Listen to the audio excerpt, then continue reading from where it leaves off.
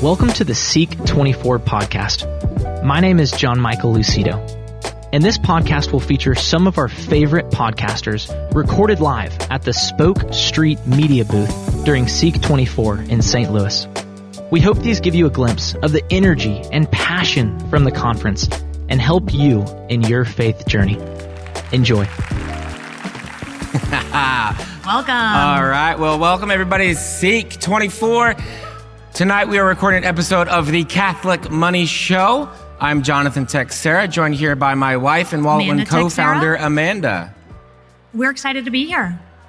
And we're going to talk about money from a Catholic perspective. And how what we've learned, we wish we would have known back in college. And I'm excited for you guys to join us. Yeah. I remember my first Seek, we'll get into this a little bit in the episode, but my first Seek was 2005. That was also my first Seek. They didn't call it back then. And the biggest memory that I have from my first Seek was being horribly sick in my hotel room, winning graces for my future wife without even knowing it. Yeah, that was a conference where I had left the church, but went on the conference to evangelize my Catholic friends and help them meet Jesus. Little did I know, how'd that go? It didn't go well. I met Jesus in the Eucharist, which Adoration Night of Seek is always my absolute favorite, and that's going to be tomorrow night. And I can't wait for everybody to experience that. There's something so powerful about adoring our Lord with thousands of others. So met him in the Eucharist and never really looked back.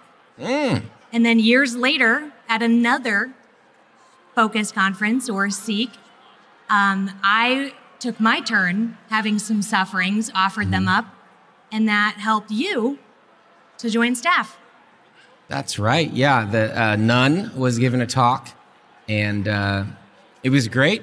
When she was done, everybody's up, clapping, applauding, going nuts, and thank you. She leaves, goes off stage. The MC comes back on. He's trying to move along the night. And what do you know? This nun walks back out on the stage to give an encore to her talk. And I thought, maybe someone should tell this nun, you usually don't give an encore for the talk. You put it in the talk, the best part. It's just a concert. But she came back out, and I felt like she was talking. It was like 3,000 people back then. But I felt like she was talking just to me. And she said, I can't do all this. You are the future of the church. You got to do this. And I thought, oh, man, do I have to be a missionary? And so I went. I found out more about it. And then I spent the next 9 years as a missionary with Focus. And one of the things that happened in that time was meeting my wife, getting married, paying off debt. And we're going to share more of that story in tonight's episode. And I actually just heard there was another amazing talk tonight by Monsignor Shea. Standing ovation. Sounds familiar to that infamous talk that you experienced. So it sounds like the graces are flowing here at this Seek. The Holy Ghost is in. He is here. Getting ghosty. He is here. In here. He is on the move, and I'm loving seeing all the joy. We're day 2, still a lot of conference ahead of us, but excited to see the graces yet to come. With that, you want to dive on in? You think we're ready, Kyle? You want to keep rolling? We made a lot of mistakes with money in college. Learn from 7 of our monetary missteps in this episode of the Catholic Money Show.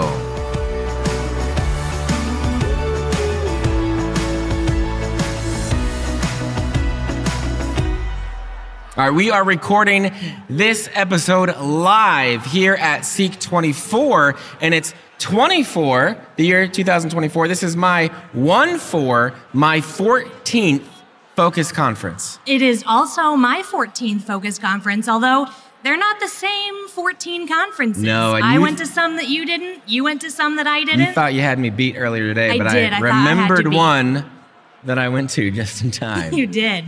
So we're tied. We're tied on our Seek experience. We've been here at Seek first as students, later on as missionaries with Focus, then as alumni, after we moved on from staff, and now also here as sponsors here with Wallet Win, our company that teaches personal financial formation for Catholics. Yep.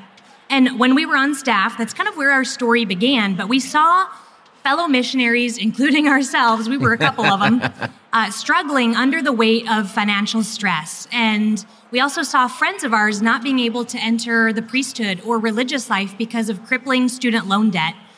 And this call to just Catholic financial formation kept coming back to us. And it was almost a call within a call, like Mother Teresa likes to refer to that as. And so a brief version of our story, we're just going to zip back in time real quick, was that we met our first year on staff in 2008 in Belmont Abbey, North Carolina. Jonathan's hair was elbow length, and so he was filed right on into the friend zone for me. Maybe a little too out there for my personality. Maybe a little too early, huh? Too early. We were also on a dating fast, That's but we true. became friends, got to know each other, started dating our third year. We got married our fourth year on staff. Yep. And that is kind of where our financial story begins. Yes, my wedding present to my beautiful new bride was a dumpster truck full of debt.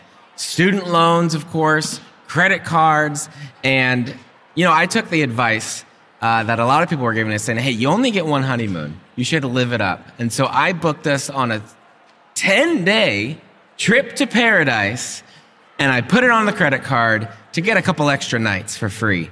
And we were having a good time, enjoying the honeymoon, and I had forgotten that I put it on the credit card and that those come due and you've got to pay those off. So while we're on the honeymoon, I decide to check my email, being the practical person that I am, and I see an email for this bill that I didn't know about, and I don't know if we had all of the money to pay for it. And so that was our very first huge, epic money fight right on the honeymoon. Yep, 2 days in, big old money fight, and we thought, all right, this is no good. When we get back to regular life, we've got to figure this out. We need to know what the heck we're doing with money, because all I knew how to do with money was spend it, whether I had any or not. So we got back, we started figuring things out. We dove into it, read books, asked friends, whatever it was we could do to figure it out. And we found Dave Ramsey. He's a Protestant guy, runs financial stuff. He's got a radio show, some books. And we kind of started following some of his stuff in his plan. We paid off to about $25,000 of debt in 8.5 months. And it felt great to finally be free from the debt. And other missionaries on staff with Focus started asking us, well, what did you do? How do I do it? What's next? And so we started telling people, we started teaching classes at missionary training. We would, at conferences like this, we just meet with our fellow staff one-on-one and talk about what was going on with their finances. We had people over for dinner to talk about their money. And then when we left staff after about 9 years, we started Wallet Win to provide Catholic financial formation for the church. We've written a book. We created the Catholic Money course, hosted thousands at our online Catholic Money Summit. We've got classes for kids and have released over 200 episodes of the Catholic Money Show. And we're happy to be doing this episode here at SEEK and be here once again. Yeah, it's always good to be back at SEEK. It's been such a gift to watch SEEK grow over the years. It's just such a source of joy for us. But you know what has not been a source of joy? To watch something else grow. What's that? Student loan debt. That's Every right. year it seems that we graduate the next most indebted class in the United States of America. And this trend has just kind of continued as the years have gone by. As of November of 2023, the average federal student loan debt sits at just over $37,000, and private student loan debt is just over $54,000. Totaling about $1.75 trillion in student loan debt. I want you just to think about this.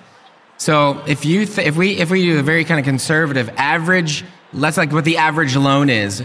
Some students, right? I mean, you've got scholarships, so it kind of goes down a little bit. But the average loan per student, active student, is about $30,000. That's what you'll have when you graduate. So if we take just the students here at SEEK, right now, you are responsible collectively for almost $500 $1 billion of debt. That is a problem. And it's not, I wouldn't say it's necessarily your fault. There's a lot of things that go into why student loans have just gone up and up and up over the years, why tuition is more expensive and has a higher rate of inflation than anything else in the economy. And that is a problem, because when I think of $500 million of just you guys here, I think about how that could affect the way you hear our Lord, the way the yeses to his asks in your life could get drowned out by financial worries, how the thorns of financial stress, right, could grow up and choke out some of the good things that the Lord is asking you to do here as part of the new evangelization. So even for those college students, though, even if you're sitting there, you go, hey, man, I don't have any debt. I'm doing this thing without any loans. That's great. But we all, no matter where we're at, how much we have or how little we might have, we are all called to be good stewards of everything we've been given, and certainly our finances. The number one thing that we tend to hear from students that we've served over the last 6 years is that, I wish I would have known this sooner. Couldn't you just transport back in time and tell me this when I was 18 years old? We can't. Yeah, but, right after I step out of the time machine in my own life and tell me about this. I wish I knew these things myself back then. And so we are going to dive into 7 things that we wish we knew about money in college. And these are 7 things that you can apply, you can start living right now, and take back with you to campus. So let's start with the juicy one. Okay. Number 1, I wish I had known how to talk about money while dating. Whenever we talk to married couples, they always say they wish they'd talked about money earlier in their relationship, or they wish they knew how to actually get on the same financial page. And that really does begin when you're dating and normalizing conversations about finances in that season. Yeah, really.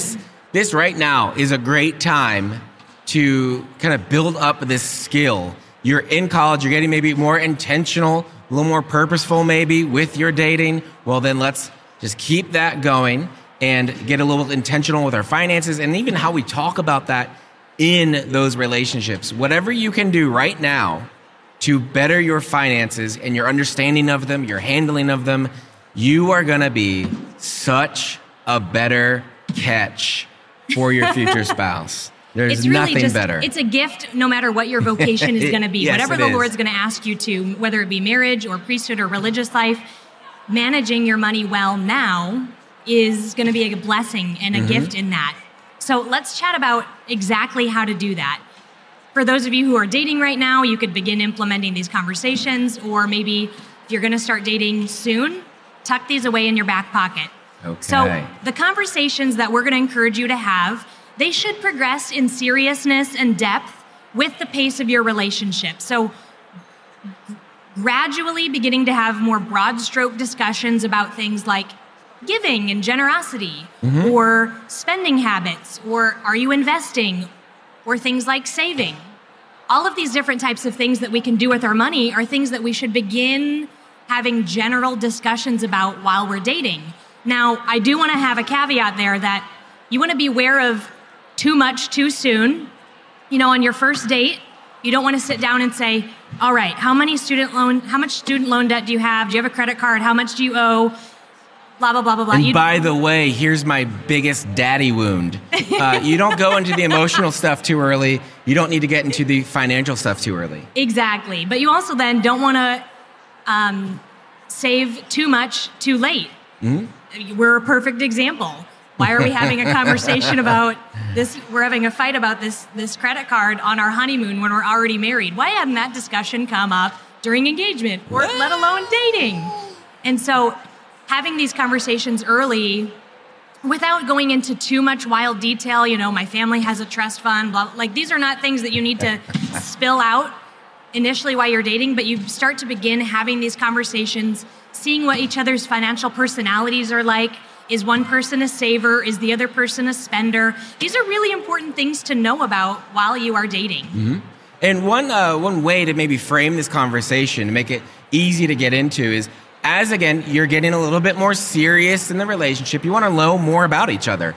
And so you'll maybe talk about what were some of the family vacations you went on when you were a kid?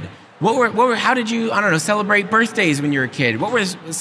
You talk about some of the ways that you grew up. Well, talk about money. What was it like? What was money like in your family growing up? How did you guys handle it? Did it get talked about at all? And how is that influencing you here today? The way, you're going to go through this, hopefully, as you're dating, as you're getting more serious, discerning your relationship.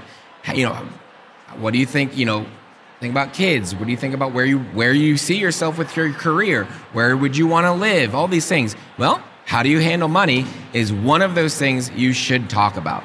I'd say there's some, I want to say these are maybe not absolute deal killer red flags, but definitely big flashing warnings would be something like, oh yeah, well, my family, we just always, just put it on the credit card. I don't know, maybe pay it off. I think maybe I'll just rack it all up and declare bankruptcy. That's not a good idea.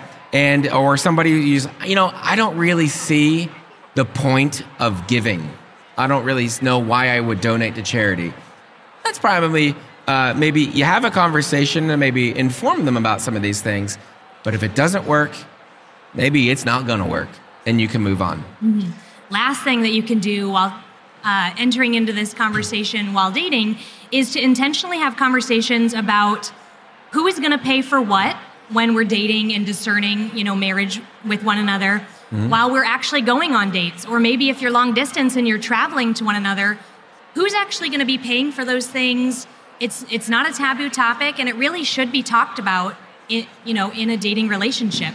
And not just who's going to pay for what, but an honest conversation about your capacity to pay as well. We were dating. I was a missionary at NYU. Amanda was at University of Illinois. And so we'd come out and visit each other, take turns, and the person hosting would pay for things. And we never talked about, New York's a little pricey. Instead of going out to Illinois and having a beer on the roof, and then the next night having a beer in the cornfield, we went to Broadway shows. We went out to eat. We saw concerts. Those things cost some money that I did not have. And so, I did not know. And some of that was that wedding gift of tens of thousands of dollars of debt. So I guess you paid for it in the end, babe. Yes, I did. But just the point there being, we should have had earlier conversations, again, not on the first date or two. You don't sit there and say, are you going to take the tab here? It's more just this, as you're establishing the relationship now, we're more seriously dating here. Yeah. Let's maybe go ahead and have a conversation, how are we going to include expenses to go on dates or travel to see one another, etc. Just open that conversation up and be clear. Yeah, and you don't need to be afraid. Well, man, she's just going to not be impressed at all if I say, well, I'm working, I'm trying to get through school with as little debt as possible. I don't have tons of money to spend. So maybe it's going to be a little more thrifty stuff. That's fine. And she should be fine with that. Really, you're just going to be more creative in how you spend time together. That's going to be the important part. If she can't handle that, or he can't handle that, oh well. Might be a red flag. Yeah. All right. So in figuring out, how much money do we have to spend on dating and discerning our relationship and making memories together, the second thing that I wish I knew was I wish I knew how to budget. Now, studies have shown that the word budget can be very misunderstood, or it can evoke a pain sense inside of our brains. We are not recommending a budget to be a financial juice cleanse or to be the ultimate penalty box to tell you that you can't spend money on this, that, or another. What budgeting is it's just a plan for your money that reflects the current goals and priorities that God's asking you to prioritize. It is the most practical way to live virtue with money. Yeah, no matter how much money you have, no matter how little money you have, you need to have a plan for it. So sit down, that's all it is. It's a spending plan. I think I'm going to make X amount of dollars this month. I'm going to spend this much on food, this much on entertainment, this much on rent, whatever it is. This much on dating. Yeah. To have that date budget. And so you learn that skill now. Budgeting is the thing.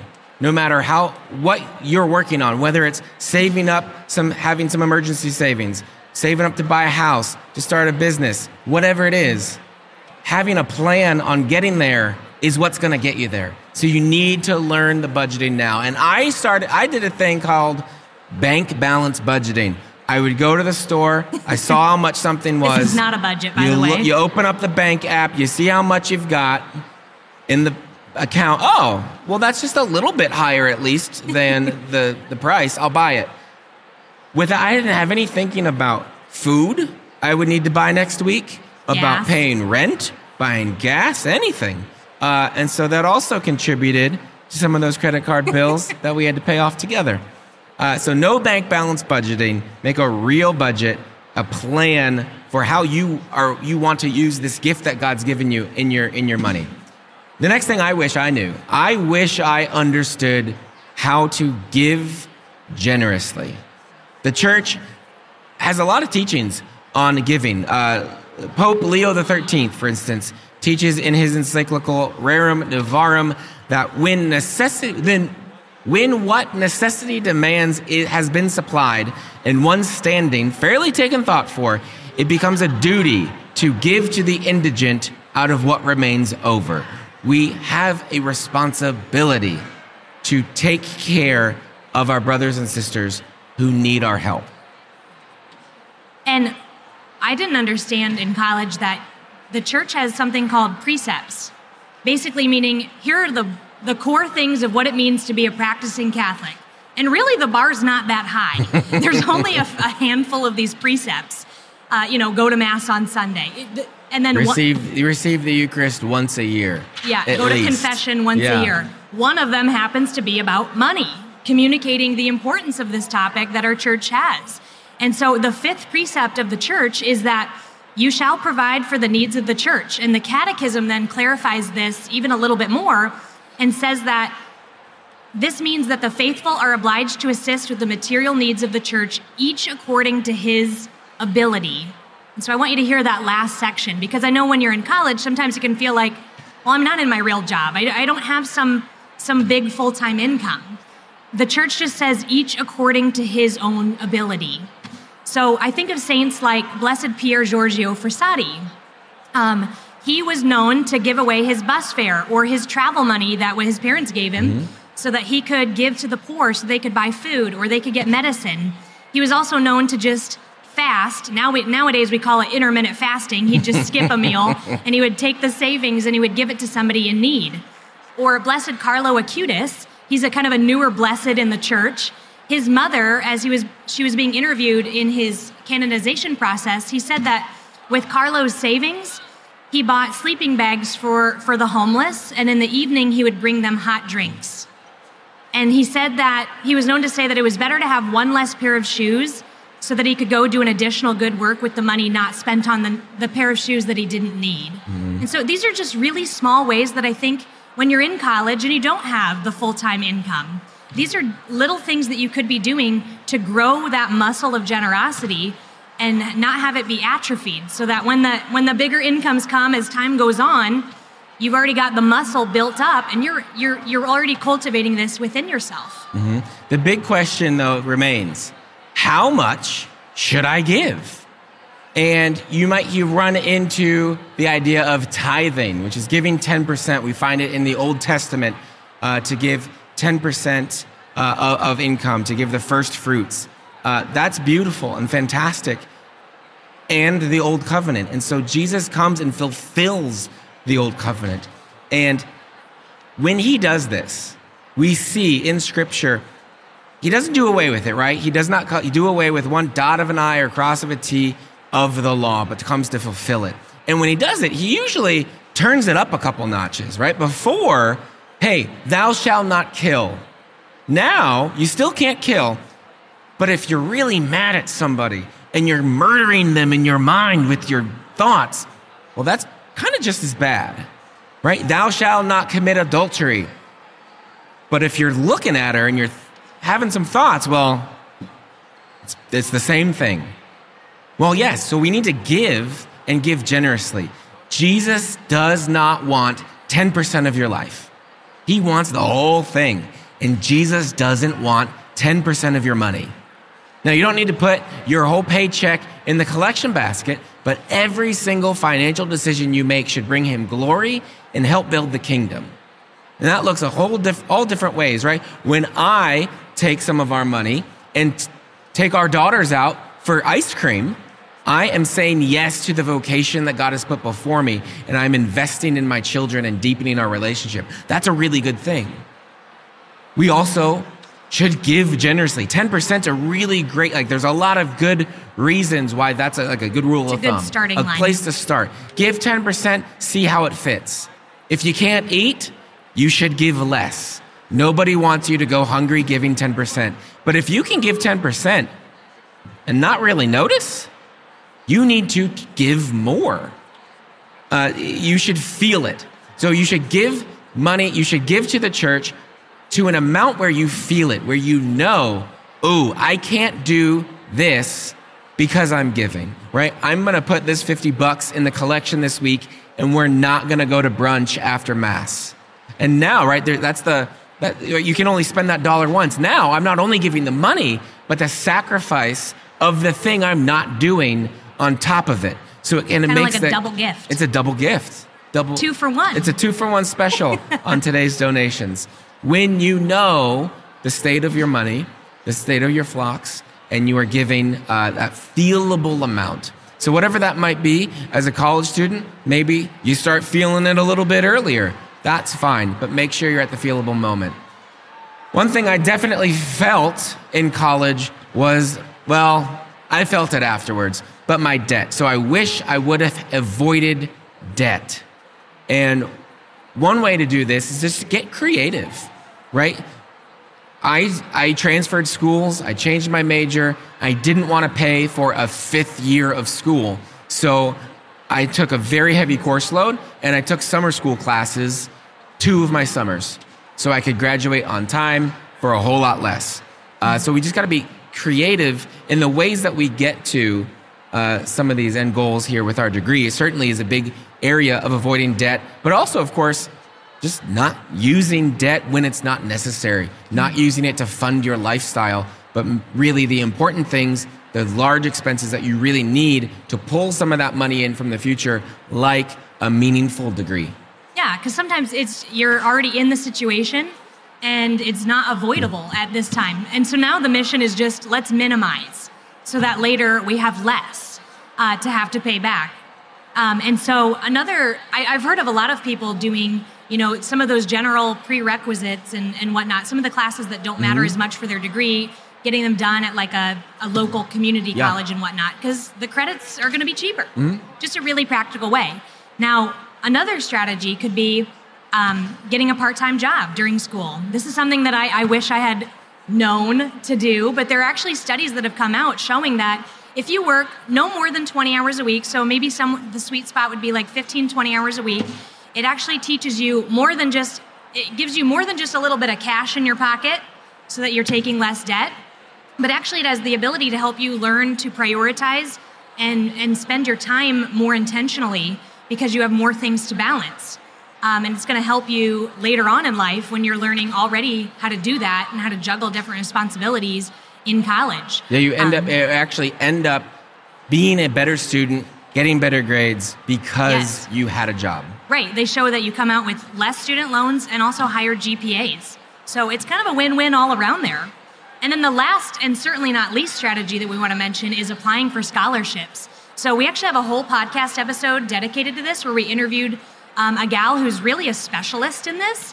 This was she treated applying for scholarships like her part-time job all throughout college. And so meaning she did it 20 hours a week. 20 hours a week. She was applying for scholarships, but she won enough to pay for all of college, and every semester she was doing that. It wasn't just one of those things where you got to get in as a freshman and it's over. She did it all the way through and even cashed her final scholarship she won on her graduation day and graduated without any debt. I mean, it was a true remarkable feat. That's the thing I wish I knew. You can apply and win scholarships even as you are a college student. Yep. I thought once I'm in, I guess I lost my chance. That is definitely not true. So you can still get on that boat, and there are people out there just waiting to give you thousands of dollars to pay for your school. You should get some of it. So apply for those scholarships. I also wish I would have prioritized saving. I had a job in college. I worked at the library, and I spent most of it on pizza. I didn't save. I wish. So you need to save for a couple things. You need to save for emergencies to help just when things come up, so you don't end up taking on more debt, or you don't get to go take care of that emergency. You don't get to do the things you need to do. So there's emergency savings that you need to have. I'd say you could start off maybe getting $500, maybe $1,000 set aside, just waiting there for the day you're going to need it. And you are going to need it. You're going to run into one of these financial shocks about every 12 months.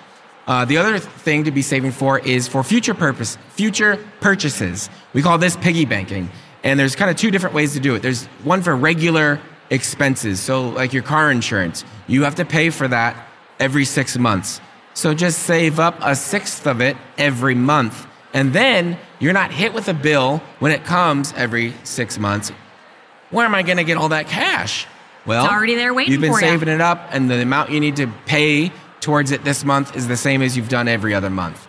And there's also, this seems like such common sense, but I certainly didn't do it. But just save up for bigger expenses. So Christmas gifts, that's coming every December. You should save up for that. Maybe start in July. SEEK's going to happen in January, and you need to buy your ticket earlier on in the fall. You can save up for that.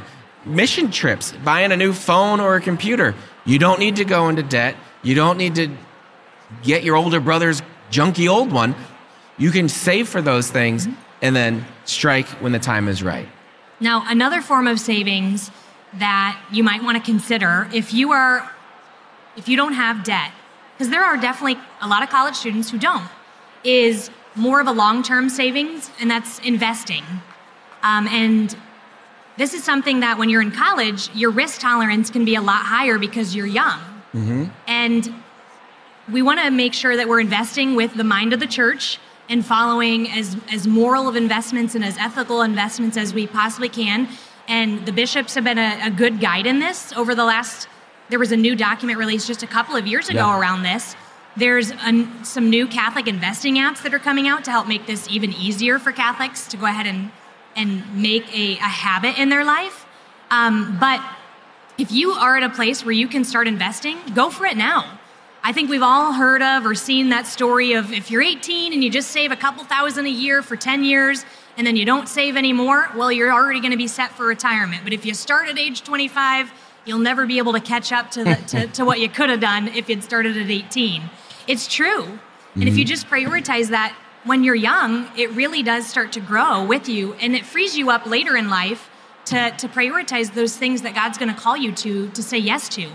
Now, when you're young, you have that greater risk tolerance, but you can also be a little more diverse and even maybe risky, dare I say, in kind of your strategies. Like, you could go completely vanilla on your investment strategies, go ahead and max out a Roth IRA. It's a fantastic strategy. I highly recommend it. Go ahead and do that. Or you could go a little, super chunk fudge Ripple and maybe a little Bitcoin. Maybe you look into some investment properties. Maybe you buy a house and charge your buddy's rent, and that covers the mortgage. So now you have a place to live for free, and you're going to get a house out of the deal. There's a lot of different things that you can do to invest if you're in a good spot. It's an appropriate time to be investing, but especially when you're young, right? I can't do as risky things because I've got a wife, I've got kids. I can't just, if I lose the money, that's a big deal for us. If you lose the money, you're young, you got more time to make up for it. Yep. The other thing I wish I knew, we're talking about things we wish we knew when we were in college about money on the Catholic Money Show. And number 6 is I wish I understood money from a Catholic worldview. If you want to understand what the church teaches about human sexuality, you can go look into theology of the body. If you want to understand more about the depths of prayer, you can hang out with St. Teresa of Avila and St. John of the Cross. But when it comes to money, well, we've outsourced a lot of it to Protestant perspectives and secular influencers. And the church has so much beauty to share around finances that honestly, we didn't even know when we began our journey of getting out of debt and prioritizing saving. You know, we've been at this now for over 12 years, and we didn't truly know the riches that were there waiting for us.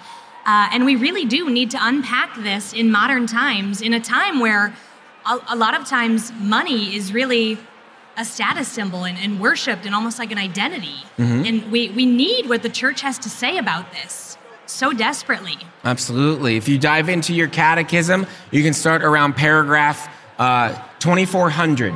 That's the part on the seventh commandment about thou shalt not steal. And that's where it starts really getting juicy about material goods and about money. So it starts around paragraph 2400. It says things like, this is the juicy one. It is contrary to human dignity to cause animals to suffer or die needlessly.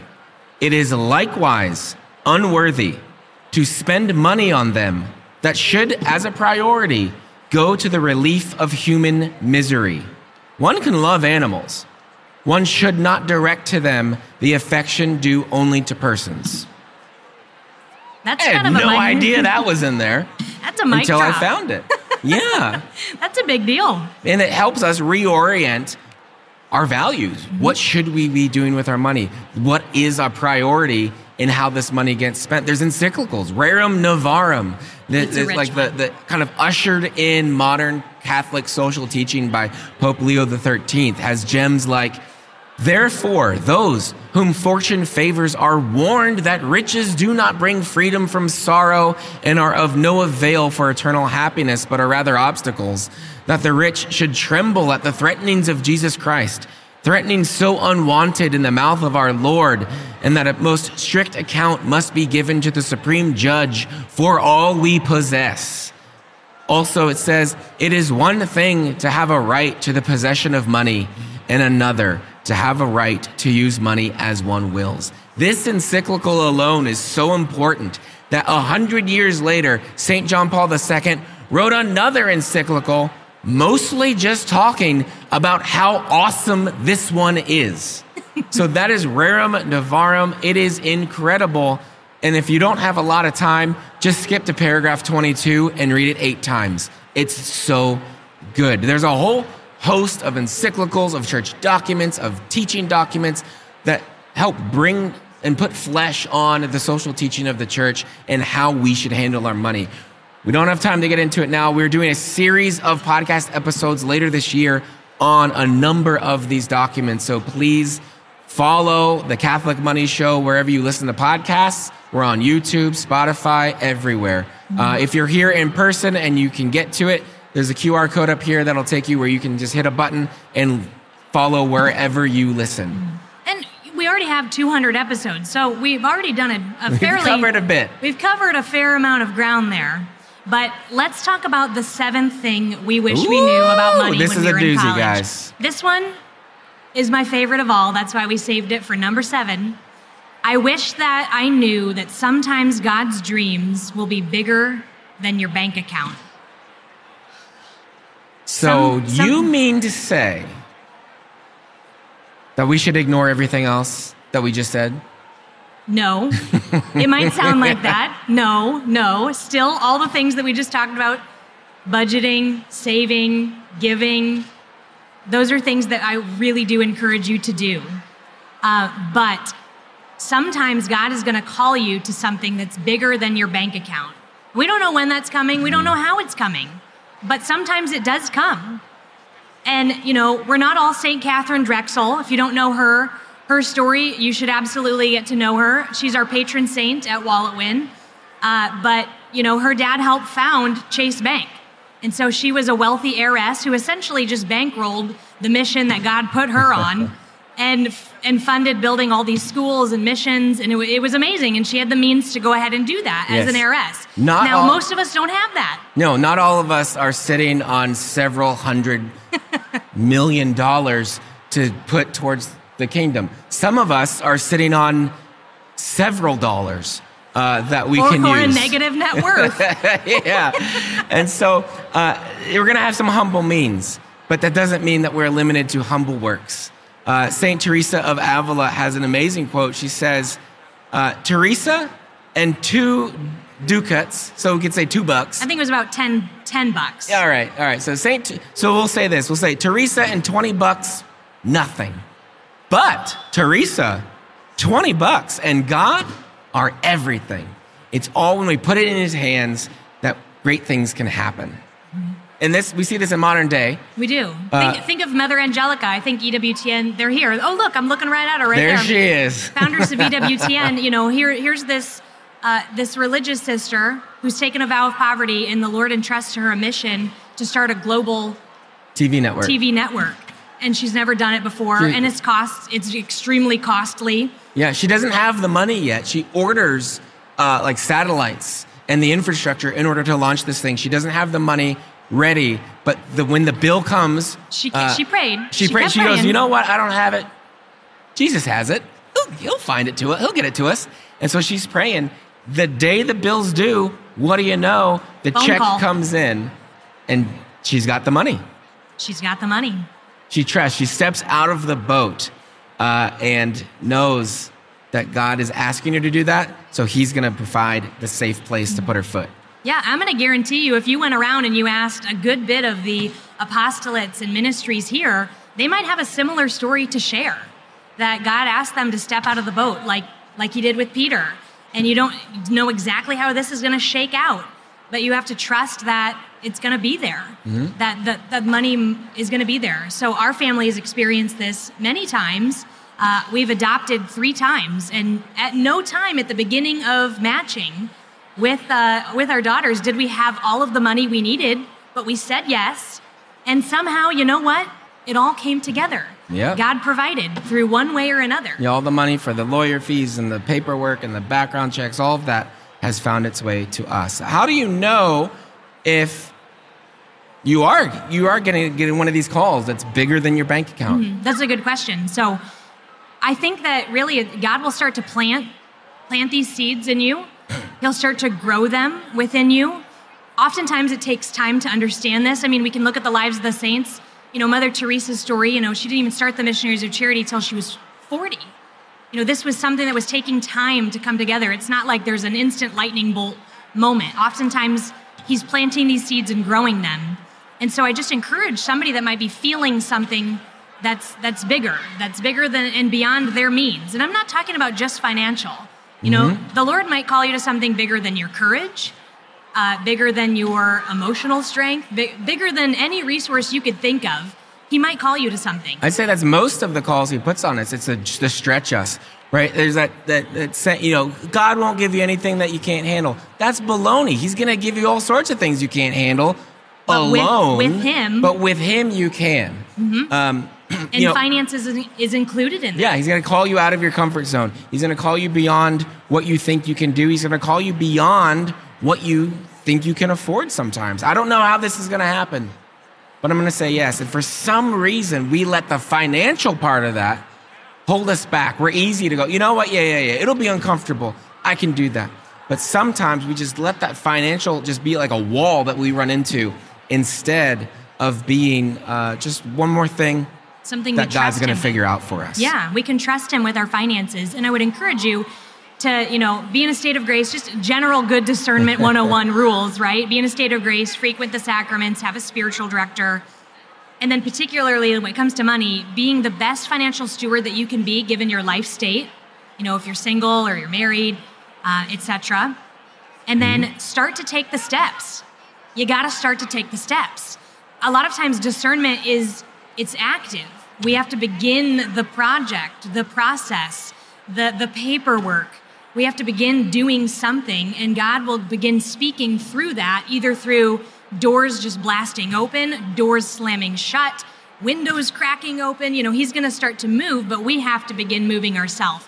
And sometimes financially, that's going to mean, all right, I'm taking a step. And we're kind of going to know if it's the Lord's will, is there going to be a stone there to step on, or is there not going to be? And countless times have we experienced it, have Others that we've coached experienced it, have the saints experienced it, where by some means or another, sometimes miraculous, well, the funding is right there when your foot lands. That's right. So the 7 things we wish we knew about money in college were how to talk about it when dating, how to budget, how to give generously, avoid debt, prioritize savings, understand money from a Catholic worldview, and understand that sometimes God is going to call you beyond your bank account. No matter what, you have to understand how to handle your money. It is vitally important. When John the Baptist came, we see this in Luke 3, when he came to prepare the way of the Lord, he's out there and he's saying, hey, the Messiah is coming. You better get your act together. And the people go, okay, what do we do? And he tells them about money. He says, if you've got 2 cloaks, give one to the guy who doesn't have one. Do the same with your food. If you're a soldier, because the soldiers say, what do we do? He says, stop ripping people off. Stop extorting people for money. Be happy with your wages. Share what you have. He talks about 3 things, and they're all money, money, money. And it was such an amazing and radical thing that they thought he might be the Messiah when he said these things. He goes, no, that's not me. But you need to be ready. Those are the first 3 things he said were all about money. The 3 things that Luke decided to write down, because the rest of it just says, and then he told them the rest of the good news about Jesus, and they all believed. It was the money that was so important because it colors our relationships with one another, our relationships with our Lord, and he wants it to be a source of peace. If we don't understand money the way our Lord understands money, then when Jesus talks about it in 3/4 of his parables, and the majority of his words written down in the Gospels are about money. If we don't understand it the way he does, we're going to miss the lesson. It's going to fly right over our heads, and it's not going to be good for us. So please learn about this. We would love to be your guides. Please follow us with the Catholic Money Show. We're available wherever you can find a podcast. We're on YouTube. You can find us wherever that is. Please come. Talk to us. We would love to help you out. We'll be here sticking around a little bit afterwards. We have some t-shirts. Our t-shirts. Real success is ending up in heaven, and managing your money well is a step in that direction. And of course, Padre Pio's famous quote, pray, budget, and don't worry. So thank you for listening to the Catholic Money Show. It's been a blessing to be here with you at SEEK. God bless you. And until next time. Bye for now.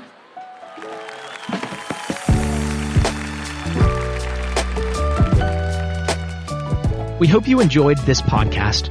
For more info on the SEEK conference, visit seek.focus.org.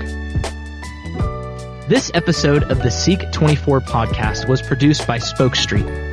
For more great podcasts, visit spokestreet.com.